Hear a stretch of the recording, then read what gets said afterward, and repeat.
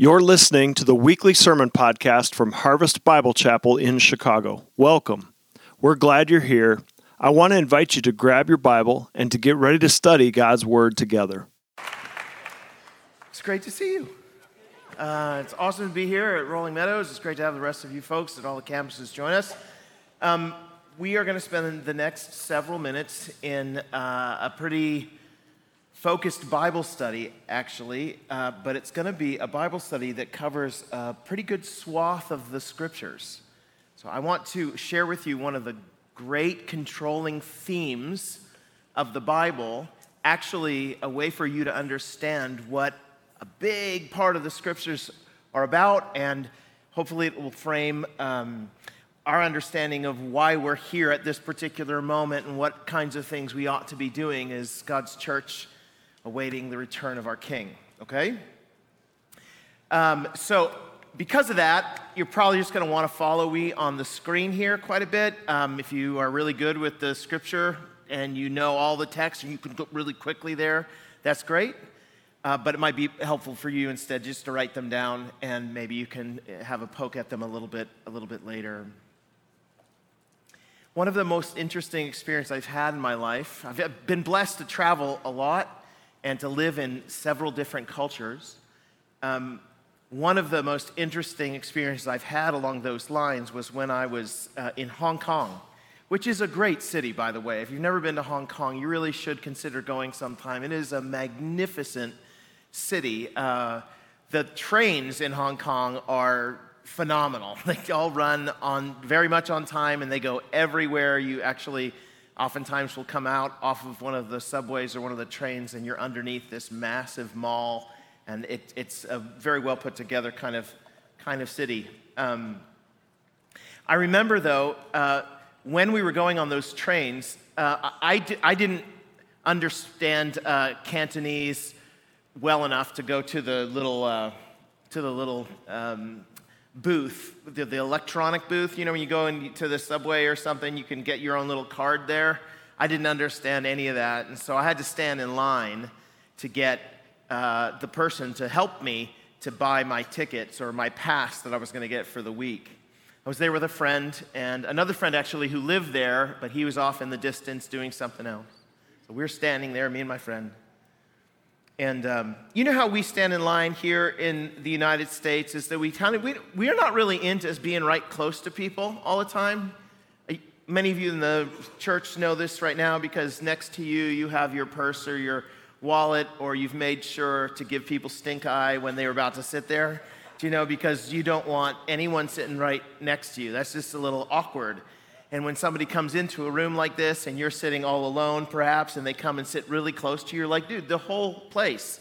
You could, well, in Hong Kong, that's not the way it works. And the Asian cultures, they're used to very tight spaces. So I was standing in line, what I thought to be I was clearly in line, right? But I was standing there, and these people from Hong Kong would come in, they'd look at me and stand right in front of me. And then, of course, they're standing right in front of me, and it's awkwardly close, so I back up a little bit. Like, whoa, this is a little... And then another guy comes in, and he stands right in front of me. So I back up a little bit. And then another guy comes in front of me, and I am livid. I'm thinking, who are these people? They're the rudest people on the entire planet. These people, my friend actually, Tim, he came over to me and he said, "What's taking so long?" And I said, "Dude, everybody's cutting in front of me. What is going on?" He said, "Well, you're not in line." What do you mean I'm not in line? I'm standing here in line. He said, no, you have to understand. They don't think you're in line unless you're actually almost touching their backs. Right? Can you imagine doing that in the United States? I'm going to do that later today or other times in the city. I'm going to just walk right up next to somebody and they'll be like, "Well, what do you want to fight?" Cultural misunderstandings. If you've ever traveled, if you ever lived cross-culturally, one of the things you know is, especially in the early stages, you have to figure out how to overcome all of these cultural misunderstandings. How people do stuff. It's just natural to them. It's not natural to you. You have a different natural. People from other cultures come here, and like I said, they would sit down and look in our rooms of our churches and be like, "This is nowhere near." you guys have so many seats? Everyone's squished together. And I remember doing that in churches before when the church gets really large. Okay, everybody's going to squish together. And all the white North Americans are like, yeah, no, we're not doing that. Like, I don't want to be anywhere near that person. You don't usually fit in the culture that's not your own. It takes a long time to fit in a culture that's not your own. You feel very much like an alien. You feel very much like a stranger. You're not sure if you belong. That whole experience should give you an idea of why the Bible uses language for Christians that we are aliens and strangers in the kingdoms of this world.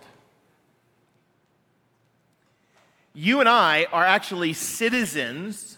If you're a Christian, you profess faith in Christ, you are a citizen of the kingdom of God while living as a citizen of a kingdom in this world.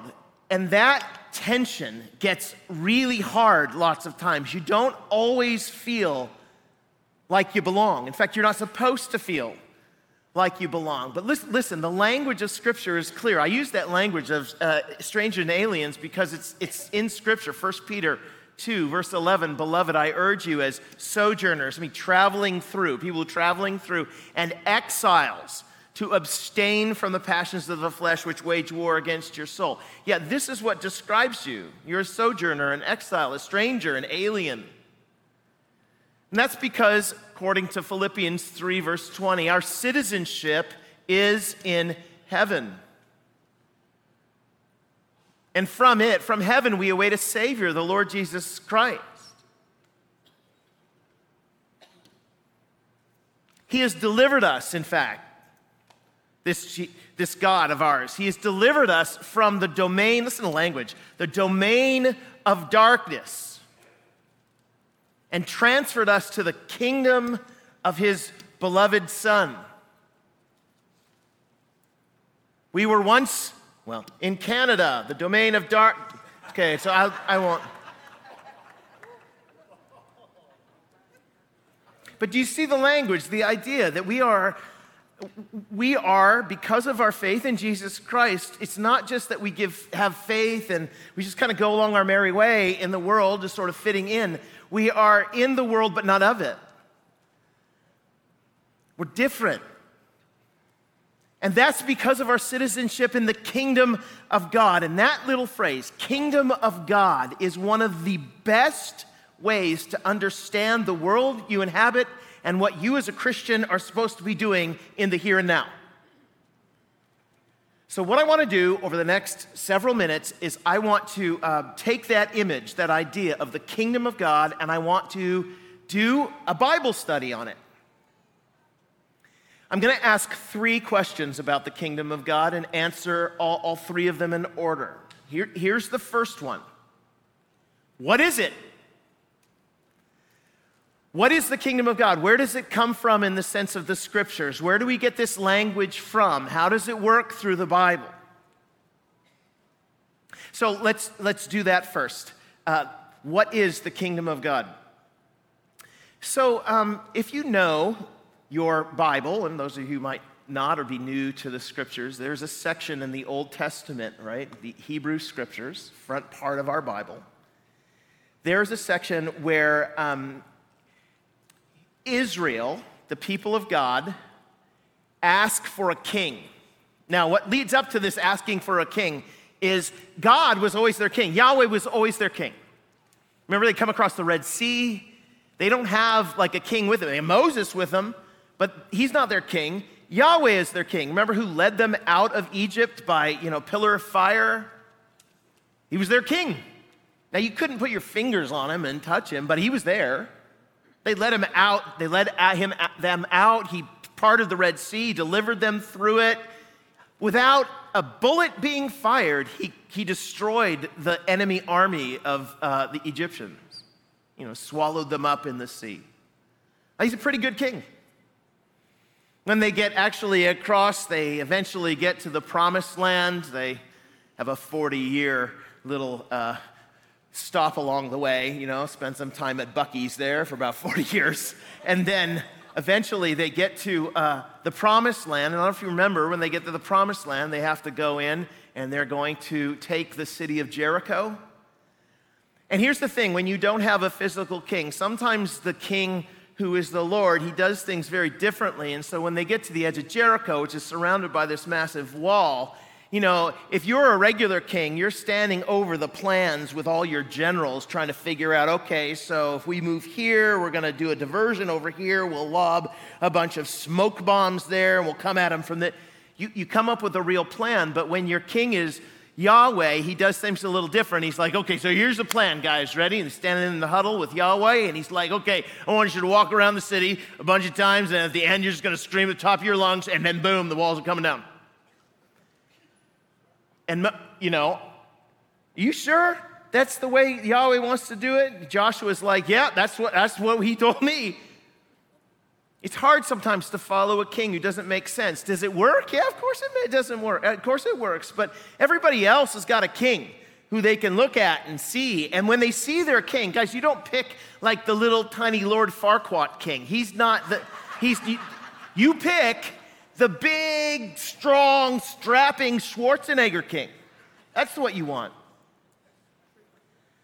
And the people of Israel were like, look at everybody else. I got this awesome kings. And we have, Yahweh. I mean, he's really great. But, we can't take a picture of him and put him on a wall and then show him to all our enemies and say, you want to mess with us, you got to mess with him. We want a king. Yahweh's like, if you get a king, if you guys have a human king, he's going to be way worse than me. Just so you know, he's going to be terrible. He's going to oppress you and do a whole bunch of things. And they're like, we still want him. All right. So they choose a king. The Lord picks a king. And guess what he picks? He picks a guy who looks exactly like what they want. Saul. Boom. Boom. Saul. He looks the part. Leader. He also doesn't like to obey God all that much, which is a problem. They get into deep trouble, and so eventually the Lord's like, you know what, this is what you wanted, but it's not actually what you want, is it? So look, we're going to have a different king, a king who's after my own heart. So he sends his prophet Samuel to go pick a king. He says he's one of the sons of Jesse, he says. So he goes to Jesse's house, Samuel. Okay, the Lord sent me here. Apparently one of your kids is a king. Jesse's like, sweet, I got a bunch of kids. I'm going to line up all my boys, and they line up all the boys, and Samuel goes down, and the first one, he's like, well, clearly this is the king. He looks just like Saul. All the nations will be scared of him. And the Lord's like, nah, it's not him, not him, not him, not him, not him. Goes all the way through. There's nobody left. And he turns to Jesse and says, don't you have any more kids? Yeah, I got a little David. He's out in the field. Just kind of I don't know. We didn't bring him along. He's too young. You wouldn't want him as a king. They bring him along. Yes, he's the king. Totally unexpected king. This is the way God does things in his kingdom. He ends up choosing the obscure, unexpected, weak. In fact, through them, he often shames the wise. It's not supposed to work this way, right? It's supposed to work the way the kings of this age say. It's not supposed to work with the little people and the ones who don't have it together, right? But he chooses David. And then David leads the people of Israel into their golden age. They beat all their opponents. Solomon, his son, ends up ruling over a kingdom that is, peace and prosperity and And during this time, there starts to be this kind of vibe. David's going to die one day, but there are these promises from prophets and others who start talking about a king like David whose reign will be everlasting. A golden age, not just for the people of Israel, but for golden age for all the land. He will bring peace, and he will bring justice, and he will bring righteousness forever and ever and ever. Amen. So you get language in the Psalms, for example, Psalm chapter 2. Why do the nations rage and the peoples plot in vain? See, the kings of the earth, they set themselves and the rulers take counsel together, right? They get their little summit meeting and they counsel together against the Lord and against his anointed. That's his king. They're on to stand over against the king. Let us burst their bonds apart and cast away their cords from us, those kings say together. He who sits in the heavens laughs. Don't you love, this is the way God thinks about all of our leaders and their planning. He who sits in the heavens laughs. The Lord holds them in derision, and then he will speak to them in his wrath and terrify them in his fury, saying, as for me, I have set my king on Zion, right? The mountain of where Jerusalem is, my holy hill. I will tell of the decree. The Lord said to me, you are my son. This is the Lord speaking to his king. You are my son. Today I've begotten you. Ask of me, and I will make the nations your heritage and the ends of the earth your possession. You shall break them with a rod of iron and dash them in pieces like a potter's vessel. You get the image, right? All the other kings of the land are going to try to fight back against, but the Lord has anointed a king who will control and rule with a rod of iron over all of them. Jeremiah 23, verse 5. Behold, the days are coming, declares the Lord, when I will raise up, look, for David, a righteous branch, right? So David is the stalk and a branch coming. I will raise up for David a righteous branch, and he shall reign as king, and he'll deal wisely. He shall execute justice and righteousness in the land. In his days, Judah will be saved, Israel will dwell securely, and this is the name by which he will be called. The Lord is our righteousness. There's going to be somebody who's going to come. He's going to be in the line of David, and when he comes, he is going to fix all that has gone wrong. Not just for Israel, but for all the raging nations who stand over against him and want to control the world through all their plotting and planning and 15-minute cities and blah, blah, blah. There's a king who will come, and he'll put all things right. Here's Isaiah 9. He starts talking about it. This is a familiar one for you because like in a few months, you're going to be reading this to your family around Christmas. But here's what it means, right? To us a child is born, to us a son is given, and the government shall be upon his shoulder. He will carry the government. His name shall be called Wonderful, Counselor, Mighty God, Everlasting Father, Prince of Peace. Of the increase of his government and of peace there will be no end. On the throne of David and over his kingdom, to establish it and uphold it with justice and righteousness from this time forth and forevermore. And the zeal of the Lord of hosts will do this. You know how in the world today we have I don't know how to say it, unequal scales, like if you have power, you get to kind of tilt things in your direction, so you get more money and you get more fame and you get to maintain all of your standing. You know how you use your position, and we always say it's all about who you know. Right. That's the way it works in this world. And if you're a nobody, you get nothing. It's so unjust. But there is a king who will come, and he will put all those things right. He will lift up the concern of the poor and the widow and the outsiders, and he will raise them up. Yeah? Be cool when this guy comes, yeah? So the people of Israel are hankering for this guy for a long time, and they start looking for him. They call him their Messiah. He's their deliverer. He's the king who's going to come in David's throne, and he's going to cast off all the shackles of all the kings and other kingdoms that have tried to oppress them, especially the Romans, as we get closer and closer to the time of Christ.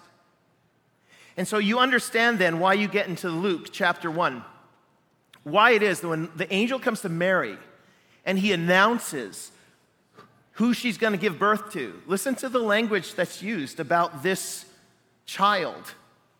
Mary, behold, you'll conceive in your womb and bear a son, and you shall call his name Jesus, and he will be great, and he'll be called the Son of the Most High.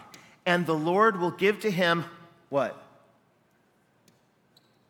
the throne of his father David, and he will reign over the house of Jacob forever, and of his kingdom there will be no end. He's going to be like David, but from, this king, this Messiah you've been waiting for, you're going to give birth to him. She's 14. What? The greatest king ever is being born to this little girl in the middle of Bethlehem, the Nowheresville. He's going to grow up in Nazareth, which is so cool. What?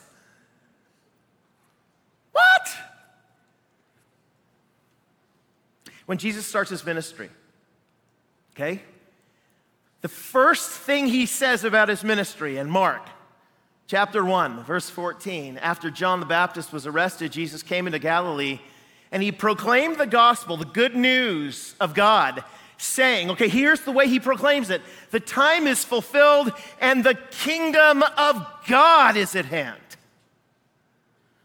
Repent and believe the good news. What's the good news? The king has come. That's the good news. He's come and he will bring righteousness and he will bring justice and he will bring peace and he will bring all that we've ever wanted. The king has come. You can understand now why the Romans killed him, right? And why they put a big sign above his head that says, here's the king of the Jews. Because they were basically saying, oh, you think you're a king? Check this out. We'll crucify you, put you up here, and put a sign, put you in a public place so everybody can walk by and say, this is what we did to the king of the Jews, whose kingdom will have no end. Remember when Peter at the end of the Gospels, Jesus is being arrested. Do you remember? Some of you guys remember what Peter did? Peter, his chief follower, he pulls out his sword, which he's been packing for a while, waiting to use, baby. And he pulls it out, and he's like, and he chops the ear of this servant of the Pharisees. He chops his ear off. And Jesus is like, whoa. Actually, he takes the ear, puts it back on Malchus's head. Man, I'm sorry about that. He's a mess, right? And he turns to Peter and he's like, whoa, this isn't how it goes, dude. I'm supposed to go and suffer. But you understand what Peter's coming from. He's like, no, you're not. You're supposed to be the king who kicks everyone's butt. We've been waiting all this time. You can do the miracles and all the stuff. Just bring the angels from heaven. Brr, I got my sword. We're ready to go. You see, when he dies on the cross, I'm sure the disciples were still waiting while he's hanging there on the cross thinking, dude, he's ready to come down like a Jedi. And he's just going to pull that lightsaber and ham all over everybody. Does he? No. How is he the king then? Well, on the third day, he rises again, defeating the real enemy, which is sin and death. And he comes back, and he then, when the disciples have a chance to ask him, right? They've been waiting for this kingdom for Israel for all this time. When they finally get a chance to ask him about the kingdom, this is in Acts 1, verse 6. So when they had come together, they asked him, Lord, okay, you've been resurrected, you've appeared to all these people. Will you at this time restore the kingdom to Israel? What are they asking? Is this the time for the rule? He said to them, it's not for you to know times or seasons that the Father has fixed by his own authority, but you will receive power when the Holy Spirit has come upon you, and you'll be my witnesses in Jerusalem and all Judea and Samaria to the ends of the earth. In other words, yeah, not yet. In the meantime, you guys are going to be my witnesses. You're going to testify to the king and the kingdom in all over the place, but not yet. If not yet, then when? Jesus goes, he sends on high, right? Then when? When does this kingdom find its full consummation? When does it find its full form? Well, if you go to Revelation chapter 11, here's what you get. Revelation 11:15, the seventh angel blew his trumpet, and there were loud voices in heaven saying, the kingdom of the world has become the kingdom of our Lord and of his Christ. And he shall reign forever and ever. Hallelujah, hallelujah. No? And the 24 elders who sit on their thrones before God fell on their faces in worship, saying, we give thanks to you, Lord God Almighty, who is and who was, for you has taken your great power and you've begun to reign. The nations raged. Remember Psalm 2? Why did the nations rage? The nations raged, but your wrath came, and the time for the dead to be judged, and for rewarding your servants, the prophets, and the saints, and those who fear your name, both small and great, and for destroying the destroyers of the earth. So there is a day coming where the fullness of this kingdom will be realized. So look, all of that was to say this: the kingdom of God is the eternal rule and reign of King Jesus. It was promised in ages past. It was begun when Jesus lived, died, and rose again. And it will reach its full form when Jesus returns. Maybe the best way to explain what I mean by that, it's begun, but not yet reached its full form, is to do it with a picture. Years ago, there was right when the Rise of Skywalker came out, it was the last film in the Star Wars stuff. There was this guy, he was on vacation with his wife, and he sat down, he left her behind on the beach or whatever, and he came inside into his hotel room, and he turned on his little camera, and he said, okay, I'm gonna watch the trailer. The trailer has just dropped 24 minutes ago for The Rise of Skywalker. Okay, so I'm gonna sit here, I'm gonna watch it, and I'm just gonna let you see my response. So this guy sits down and he hits play, and he's over in the corner, and then the trailer is over here, and you see him watching the trailer. You watch the trailer, you watch him watching the trailer. And the trailer comes up, and it's a picture of this Star Wars world, and he's the cool scenes, and his guy was like 3 seconds into it, and he's like got tears streaming down his face. Okay, this went all over the internet, because people were like, dude, it's Star Wars. So you left your wife on the beach, did you, to come up and watch the Star Wars preview? Okay. At the end, I mean, he's blowing his nose. He's so excited about all this preview. You know, people made fun of it for a while, but see, as a Christian, I think this is a great picture of what it's like to be a Christian awaiting the coming of our King. And here's why. You and I have seen the trailer a lot. It's brought tears to our eyes. The trailer is filled with real scenes, real stuff. It tells a real story about a real king who has come. But what it's made us do more than anything else is long for the release. We want the release.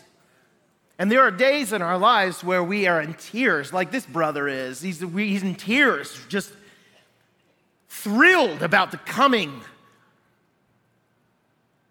of the fullness of the film.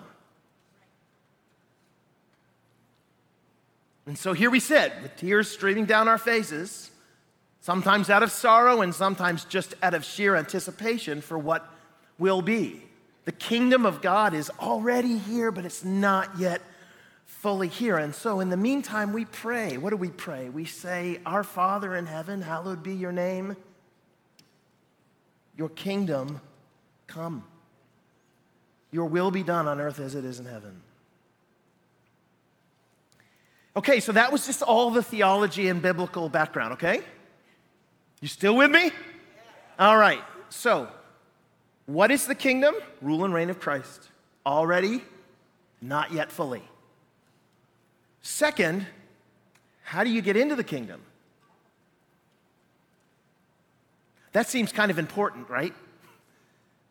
Like, okay, there's this kingdom coming. I want to be I don't want to be one of the nations raging. I would rather be one of the people who's celebrating the coming of the king. It's interesting that very question is dealt with by Jesus when a religious leader comes up to him. In John chapter 3, this religious leader, his name's Nicodemus. He should know the answers to these questions. He should know how one gets into the kingdom. But here he comes along, man of the Pharisees named Nicodemus, a ruler of the Jews, and this man came to Jesus by night, meaning he didn't want anybody else to see it. And he said to him, Rabbi, we know that you're a teacher come from God, for no one can do these signs that you do unless God is with him." And Jesus answered him, "Truly, truly, I say to you, unless one is born again, he cannot see the kingdom of God." I always laugh here, like, answered what? The guy didn't ask a question. Jesus is like, let's just cut to the chase here. Unless you're born again, you can't see the kingdom of God. This guy who's been longing for the kingdom his whole life and the coming of the king, you can't see it unless you're born again. Which makes him be like, wait, what? How can a man be born when he's old? I think he probably said this part with a big smile on his face, giggling. Can he enter a second time into his mother's womb and be born? I mean, that's stupid, right? I must not have heard you right. Jesus answered, "Oh yeah, oh yeah, oh yeah. I say to you, unless one is born of the water and the Spirit, he cannot enter the kingdom of God." You must be born again. You must be born of water and Spirit. There needs to be a complete renewal. What you were washed away. Like a baby entering a new life, you need to be brought into that. Nicodemus, you need to turn away from everything that you once were. You need to say, it was all terrible and all my attempts to seek righteousness on my own never worked. And you need to come humbly. Do you guys remember the story of the rich ruler? Rich guy comes up to Jesus, says, "How can I be saved?" Jesus is like, "Keep the commandments." And he's like, "I've kept them all." And Jesus is like, "Let's try the first one. You shall have no other gods before me. Go sell all you had and give to the poor. And then you can come follow me. Let's put to test whether or not you really think that you should have me before all other things." He runs off and says, "No, I can't do that. I can't do that," because he loves riches too much. And then what Jesus says immediately, he's walking away and he's sad. He says out loud, "Man, how hard it is for the rich to enter the kingdom of God. It's easier for a camel, big animal, to go through the eye of a needle, tiny hole, than for a rich person to go into the kingdom of God." Why is that? Because entrance into the kingdom requires humility. It requires a submission to what Jesus is saying to Nicodemus, that everything I've done before this, all the things I stand upon that give me standing in the world, are absolute rubbish and need to be cast away so that I can gain Christ and be found in him, not having a righteousness of my own, but a righteousness that comes by faith so that he can count me righteous and he can see me as his person. I mean, guys.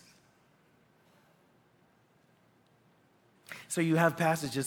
So it's a turning. How do you enter the kingdom of God? Well, you say, "I want the kingdom of God." And you turn away from what you were and turn toward what you are. 1 Corinthians chapter 6 says it the opposite way. "Do you not know that the unrighteous will not inherit the kingdom of God?"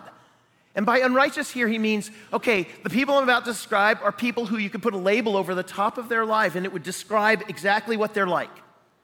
It's not a person who, has been sexually immoral on one occasion or 4 occasions or whatever. It's somebody who persists in sexual immorality, so we can take a tag, put it on their shirt and says, "Hi, my name is sexual immorality." Don't you know that the unrighteous, the unrepentant, perpetual unrighteous will not inherit the kingdom of God? Don't be deceived. Neither the sexually immoral or idolaters or adulterers or men who practice homosexuality or thieves, greedy, drunkards, revilers, swindlers will inherit the kingdom of God. And such were some of you. You used to be part of that world and that life, pursuing all those things. Such were some of you, but you were washed. You were sanctified, set apart. You were justified in the name of the Lord Jesus Christ and by the Spirit of our God. How do you enter the kingdom? I want to turn away from what I formerly was because it's getting me nowhere. It's a complete mess. I've made a mess of my life, and I want to be, Jesus, what it is that you have for me. That's it. And it's not just words. It's words that find their fruit, ultimately, in righteousness and living out those things that you've committed to.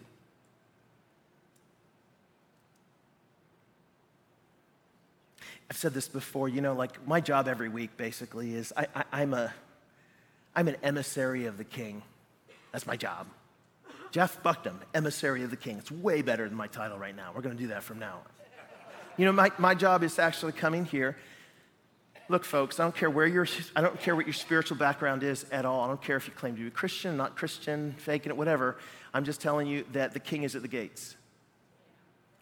And I'm telling you that the king at the gates has a power that will overwhelm the kingdoms of this age. The nations are raging, but they will not win. The Lord in heaven laughs. He's at the gates. He sent me and all sorts of other emissaries in, and we're here to proclaim to you the coming of the king. He will bring righteousness and justice. He will judge righteously. But here's the thing. He offers amnesty. He offers freedom and grace. In this moment of time, there's a little gap. You get to make a decision between when he's giving the offer and when he comes. You get to make a decision about whether you want to bow your knee to this king. Listen, you're going to bow your knee to the king one way or another. You're either going to bow your knee to the king with him standing over you with a rod of iron, or you're going to bow your knee willingly and saying, I want to be part of that righteous kingdom. If that's what you want, then all you do is say, I hate why I was. I want to be what I am. Have mercy on me, a sinner. That's it. That's it. And then you rise from your humble knees and you become a full member of the king, and you will eat at his table forever and ever, and his kingdom will have no end. That my job is to stand in front of people all the time and offer that to them. And one day I'll be out of a job because the king will make the gates fall. All right, last one. What is the kingdom? How do we enter it? Okay, so then how do we live in the meantime? How do we live awaiting the full kingdom of God? Okay, so the kingdom's begun, but it's not fully here. Like, what do we do in this time now? How should this kingdom of God stuff influence the way that we think about our lives here and now? Well, first thing, Jesus actually gave us marching orders. Listen, Jesus came and said to them, all authority, Matthew 28, all authority, listen, we started at the beginning. All authority in heaven and on earth has been given to me. What does that sound like? Yeah, I'm the king. Go therefore, because I'm the king, go and make disciples of all nations, baptizing them in the name of the Father, Son, and the Holy Spirit, teaching them to observe all that I've commanded you, and behold, I'm with you always to the end of the age. The end of what age? Well, the age that is passing away with all its kingdoms. I'm going to be here the whole time with you. I'm even standing at the gate, actually. So what are we supposed to do? We're supposed to make disciples. What kinds of disciples? Well, I'm glad you asked that. I preached an entire sermon about that last week. Uniquely planted, deeply rooted, carefully pruned, and persistently fruitful disciples. Okay, Jeff, but how are we going to do that? Got it. We're supposed to make disciples. Yes, you've defined disciples as those things. But how exactly should we make it? Okay, you want practical? You want like boots on the ground? What we as a church are going to do to try to help you enter this kingdom, die happy in Jesus? 1, we're going to gather. 2, we're going to grow. And 3, we're going to go. We're going to gather, we're going to grow, we're going to go. What do you mean by gather? Well, what you're doing right now. Look, it is very right for us to say that the Church of Jesus Christ is the embassy of the kingdom of God on earth, right? This is where the kingdom people gather together every week and we remember our king. We remind each other that our king is coming. We learn about what the kingdom life looks like. We are urged away from the kingdoms of this age and their rules and their values, and we are pushed towards the kingdom of God's dear Son, which will last forever. This mind renewal from that to this requires lots of time, lots of effort, lots of reminding.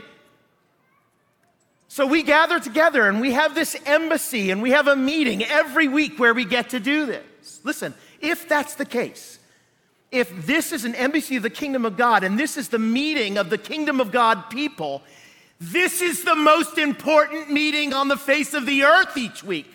I'm not kidding. The meetings that are happening in the White House, the meetings that are happening in Paris or all around the world, where the World Economic Forum or whatever, pick your meeting. It's not as important as the gathering of God's people. Because all of those kingdoms are passing away. All of that stuff is just temporary. Those kingdoms will become the kingdoms of God and his dear Son.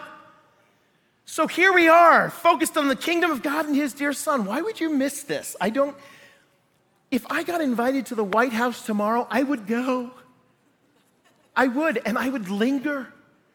I wouldn't just show up and be like, well, this stinks, and leave. I'd be wandering around. I'd get arrested, right? But I'd be wandering around. I'd be there a long time, be shaking people's hands and spending time. I want to know what you think.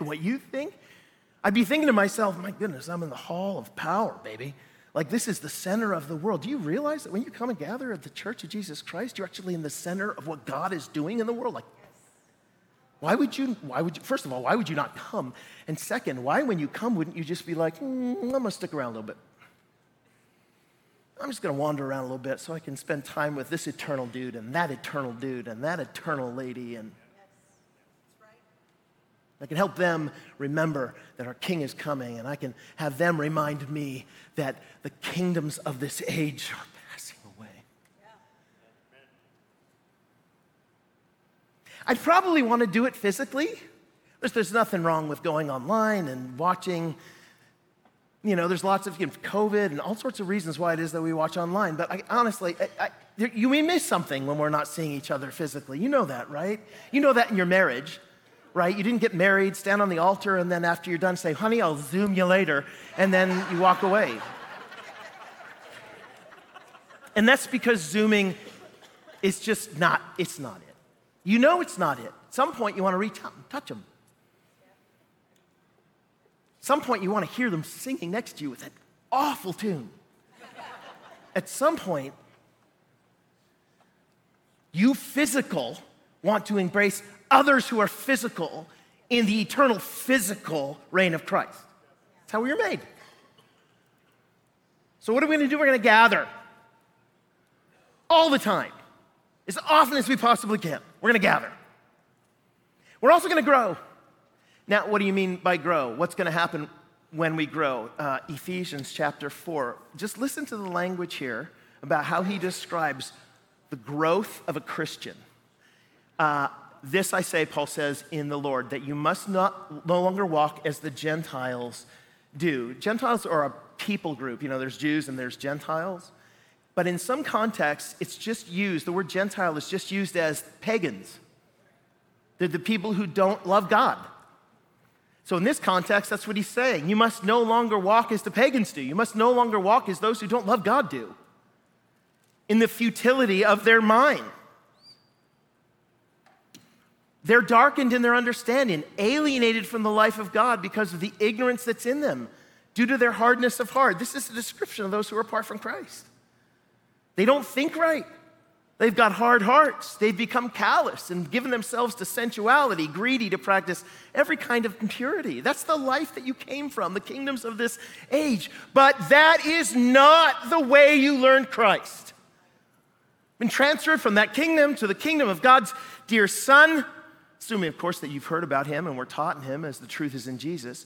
You were taught to put off your old self, which belongs to your former manner of life and is corrupt through deceitful desires, and to be renewed in the spirit of your minds, and to put on the new self, created after the likeness of God in the righteousness and holiness. Our job as Christians is to push away what we once were and strive toward what we are, not what we want to be, what we are. He did take you from darkness. He did make you light in the Lord. Live as you are. Be who you are. It takes a long time for you to learn that. You need to actually spend a lot of time around people to understand who you actually are, because your mind constantly will go back here. You spend all week long with people who are trying to convince you that the old manner of life is the best way to live. And I'm telling you, the more time you can spend with people who are telling you, no, be who you are, the more you will grow in Christ. And so look, is it enough for you to come to church? Sure. But if I were you, I'd be interested in maybe getting together with a group or two. Like I'd maybe want to spend a Wednesday night with some other Christians so I can remind this. I mean, Sunday to Sunday can be a while. I want to get my mind going on what this newness is. So we have groups and stuff. You can find out on our info table on our website. We have all sorts of groups that you could be a part of. I don't know why you wouldn't. I mean, unless you want to have a foot in both worlds. Right, but friendship with the world's enmity toward God. Okay, we're going to gather, we're going to grow, and finally we're going to go. Well, what do you mean by go? Well, look, the language that's used of the kingdom of God in the scriptures, this is actually something you should know. There is never a language used that we're here to build God's kingdom. I know we like to talk that way. We don't build the kingdom of God. Jesus has built it. We receive it. We inherit it. We live our lives in light of its reality. We don't build it. We announce it. So when we go, what are we doing? Well, we're doing what I do every week. Hey guys, there's a king at the gates, and he's going to come in. You got this tight period of time, and you need to repent and believe the gospel. You bow your knee now, or you can bow your knee later, but now's better, eh? So we've been put in all sorts of places in our lives where we get to announce this message to folks. All sorts of places outside the church walls. We get to announce it. But that's not the only thing kingdom people do. We don't just go out and announce the kingdom. We also live in light of its reality. We basically are little kingdom lights. We gather and then we scatter all over the place as little kingdom lights in all these places that the Lord has uniquely planted us. Boo, boo, boo. So you work as a mechanic, and your job as a mechanic is to look at your workplace and say, okay, if I'm a kingdom of God light here, how am I going to bring the kingdom of God values into the everyday of my workplace? Well, I'll tell you what, you probably would end up saying, as a mechanic, I'm not going to lie to people about what it costs. Look, I know the whole industry is built upon that because insurance pays it, but I'm not going to lie to people. I'm just going to trust the Lord to take care of my money, and I'm going to be honest because that's what kingdom people do. If you're an employer, you know that you can just run through people and treat them basically like they're little cogs in a machine, and I'm going to pick them out, throw them away, pick them out, throw them away. That's just the way it works, you know? Productivity, money. But in the kingdom, you might have to make a change here or there, but you're making a change with people. You value people. So it might change the way you do leadership. If you're a lawyer, there's no hope. If you're a lawyer, you're going to change the way you do law.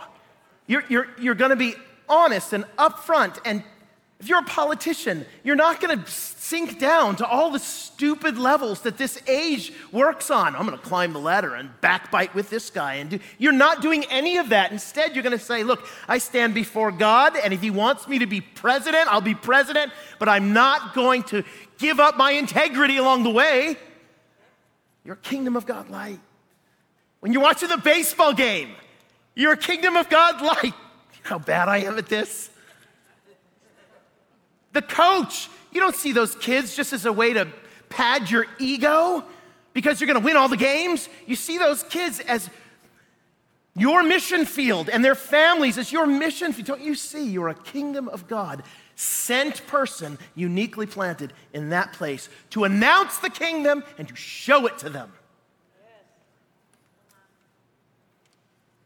I didn't need to preach the whole sermon. I could have just read this verse right here. I'm so sorry I wasted your time, okay? At one time you were darkness, but now you are light in the Lord. Walk as children of light. Amen?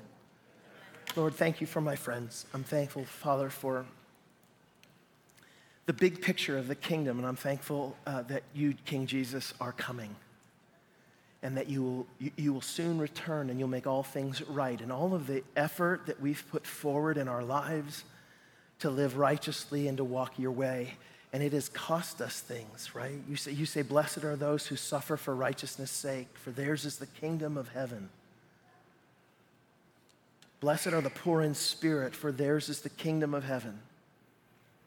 And so many of us feel poor in spirit, Father, and so many of us suffer because we don't follow the ways of this age. We are aliens and strangers, but Lord, please, please, please renew our commitment to it. Give us a vision for what is to come. Help us to live our lives as children of the King, sons and daughters who've been brought in from the cold, adopted.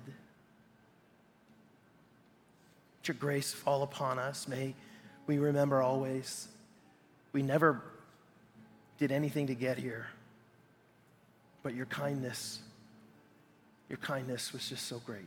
And so we're thankful for that. We ask, Lord, that you'd send us out, with vision and purpose as lights for the kingdom of God wherever you place us. Pray in Jesus' name. Amen. Thank you for listening to the weekly sermon podcast from Harvest Bible Chapel in Chicago. For more information and how to get connected to one of our campuses, go to harvestbible.org. Tune in again next week for another edition of the Harvest Bible Chapel podcast.